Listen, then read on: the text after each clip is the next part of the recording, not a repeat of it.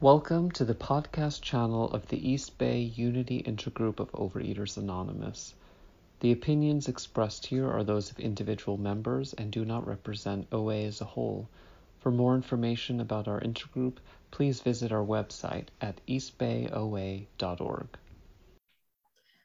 Okay, well, hi everyone. My name's Tavner. I am a compulsive overeater, anorexic, bulimic. And when Darla asked me to speak at this meeting, I'm not going to lie, I wanted to say no. I was really nervous. I was thinking there's no way anybody's going to want to hear what I have to say. And instead, I slept on it and I talked to my therapist, I talked to my sponsor, and I realized, okay, let's start this. Let's have a conversation and actually get out there and do some service. So my search for and concept of a higher power, I've got a lot of trauma tied to the church. And so I'm going to kind of gloss over it just enough so you guys really get my journey, but not too much to get into the nitty gritty details. So I was actually raised as a pastor's kid. My dad was a pastor at a megachurch here in Oklahoma. And so the way I describe it is I was born and I was hit straight on the head with the Bible. And that's how my entire childhood and up until I was 18 years old, I was in the church. And so I started working at the church when I was 14. So it was my first job. I attended all three services on Sunday. I attended the Wednesday night service. I went to all the church camps, all the retreats, every possible thing that the church had, I was a part of because it was expected of me. And this mega church is a non-denominational Christian church, just to have that reference there. And so really the concept that I had of God and what I was raised to believe is I was just so fearful. I was terrified to make any mistakes. Everything was a punishment. It was just this really unhealthy relationship with the church. And I'm not going to lie, it's really hard to talk about. I was in therapy earlier this evening, just kind of talking to my therapist, and I almost had a panic attack because I was sitting here thinking about everything that the church did, how I got, from there to here, how I've worked my program with identifying my own higher power. It was just really raw. And so I'm going to try really hard not to cry. And if I do, just bear with me. I know that you guys got my back. So like I said, I was raised in the church. I'm there constantly. And in the church that I went to, it was very common for people to speak in tongues, for people to become overcome with the Holy Spirit. We're talking big, massive mega church here. And so at a really young age, I realized that my parents wanted to put on the perfect facade of being the perfect little pastor's family. And so I faked it a lot. I can remember being at church camp as a kid up at the front, getting prayer, and all of these people are just, passing out. And I'm thinking, oh my gosh, if I don't do what they're doing, then somebody's going to tell mom and dad that I'm not being the perfect little Christian girl. And so I faked it. I faked it so much. I can't tell you how many times I faked speaking in tongues, or I faked being overcome with the Holy Spirit. I gave my life to the Lord more times than I can count.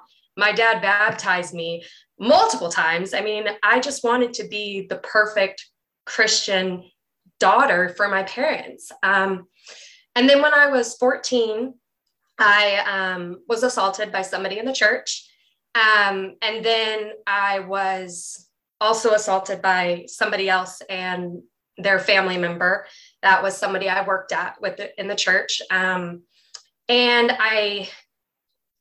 that happened, I really I couldn't believe it. I couldn't believe that people in the church, people that prayed for me, that sat there, that watched me grow up, that they could do that to me. And so when that happened, I did what anybody would do. And I started acting out. I became very promiscuous. I started partying. I did every possible coping mechanism I could think of because my parents didn't want to hear what had happened to me. They know now, but I never told them when I was younger because I kind of felt like they would defend the church. They would pick the church over me because that's what my dad did. He chose the church over our family countless times. And it was really hard. It was hard to know that I could never compete with the congregation. I'd never be, I just didn't get attention from my dad like that. And so once I started acting out, and I hate even calling it that because I really was doing what I thought the only way I knew how to cope. I didn't know how to deal with everything. And I sure as heck wasn't going to talk to my parents or talk to anybody else in the church because I didn't think people would believe me.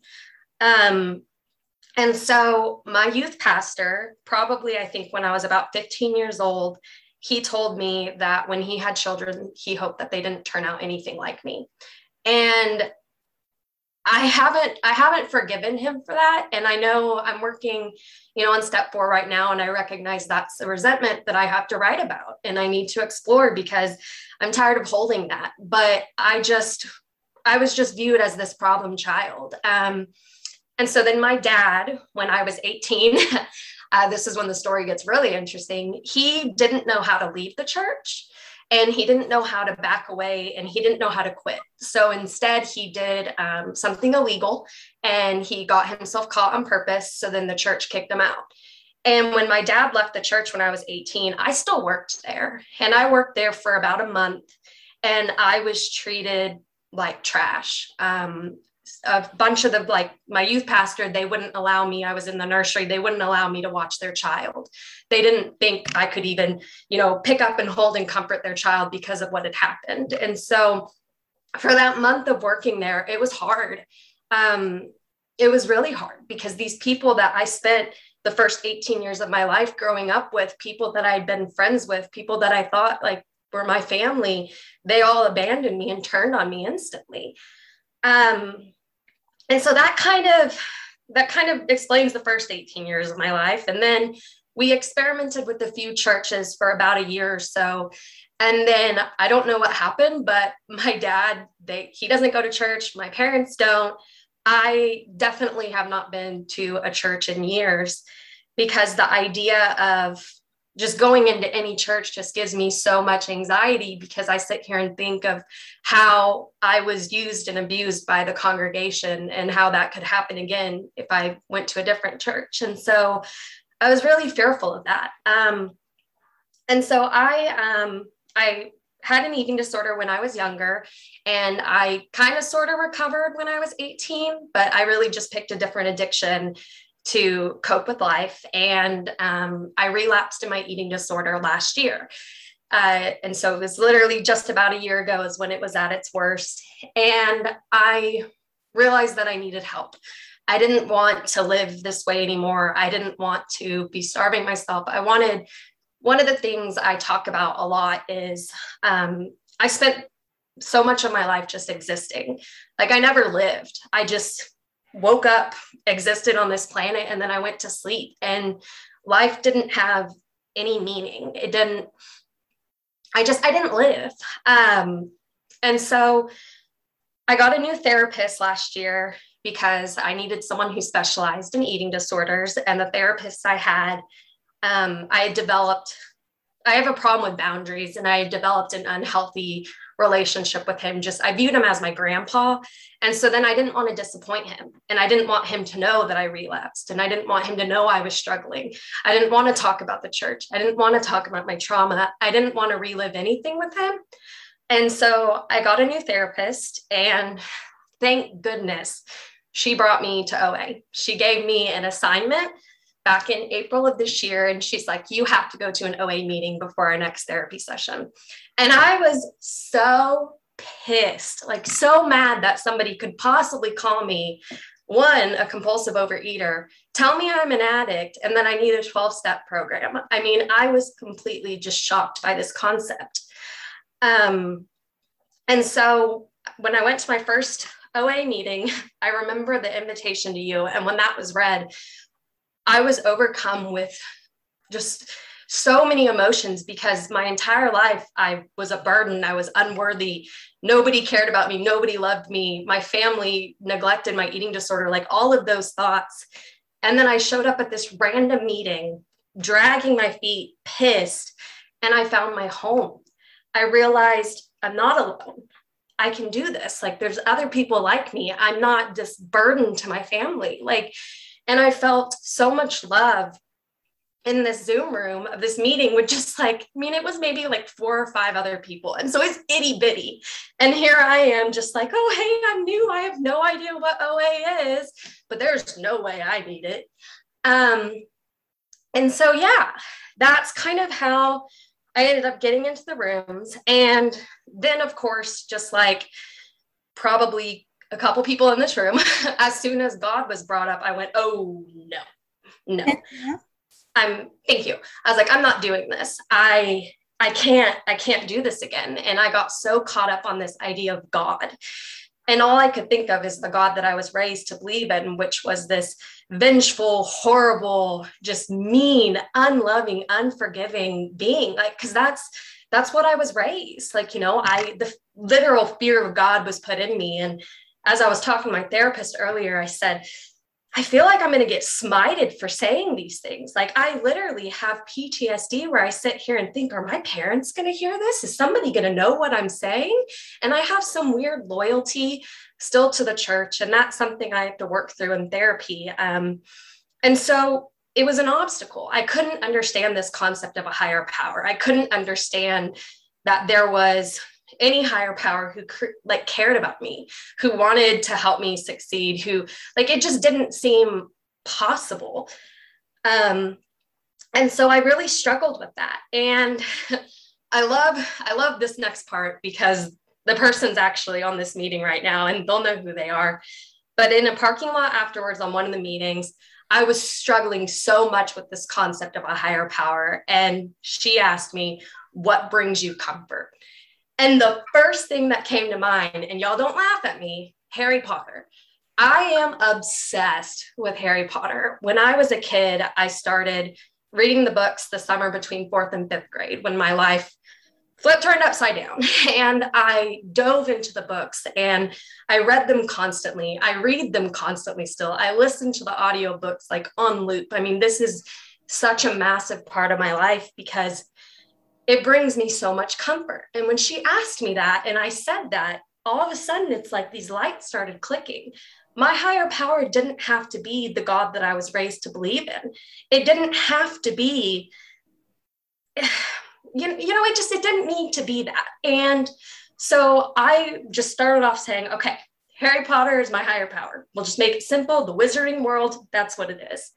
And then it was a couple days later, I was listening to one of the audiobooks, and I feel this is kind of hard to explain because I don't know how many people are familiar with Harry Potter, but in the 4th book, there is a scene where the main character, Harry, he has just gone through this terrible traumatic incident, and he doesn't have the strength to continue. He can't keep talking about what happened to him because he doesn't have the courage. He doesn't have any of the strength. And Fawkes the Phoenix flies over and lands on him. And I even wrote this down because it's such a profound part of my higher power, and I wanted to share it with y'all. In the book, it writes, there was something comforting about his warm weight. And when I heard that, it was like this light bulb clicked. I went, Fawkes can be my higher power. Because phoenixes, for those who don't know, well, of course, we're talking like a mythological character here, but for phoenixes, they can carry immense strength. They have healing powers in their tears. They die and are reborn from the ashes. And all of that was so comforting and beautiful to me. And I just kind of took it and I went with it. And it's like, you know what? If I'm going to do this program, I'm going to do this the best way I can. And that was starting off by acting as if.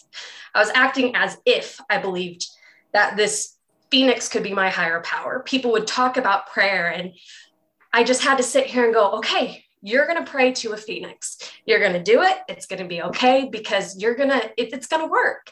And another part of the book that I wanted to share is it says that the Phoenix let out one soft quavering note. And when it let out that note, it was like hot liquid slipped down his throat into his stomach, warming him and strengthening him.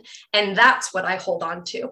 That's what I reminded myself of tonight with how nervous I am and just this literal ball of anxiety because, public speaking, sure, we're on a camera here, but it's kind of scary.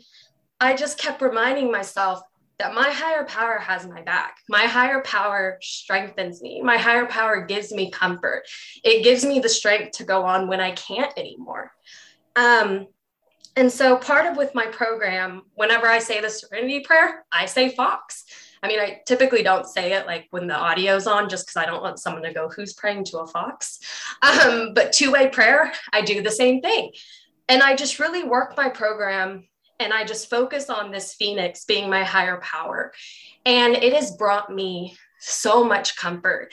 And it's made it where I feel like I've actually been able to work this program and start developing a sense of spirituality. Oh, thank you. Like I still have a long ways to go. I really do. And there's a lot that I still need to work through. But just knowing that I can have a higher power that I understand is something that really helps me. And, you know, it may change over time. I don't know. I mean, we're living one day at a time here. But for today, my higher power is a phoenix named Fox from Harry Potter. And it gives me the comfort I need to keep moving forward. And so, I talked really fast, so now I'm trying to figure out what to say next. Sorry, y'all. But I think the biggest thing is that I still sometimes get hung up on the God language. And so if I'm reading the big book or For Today or Voices of Recovery and it mentions God, I swap out the name.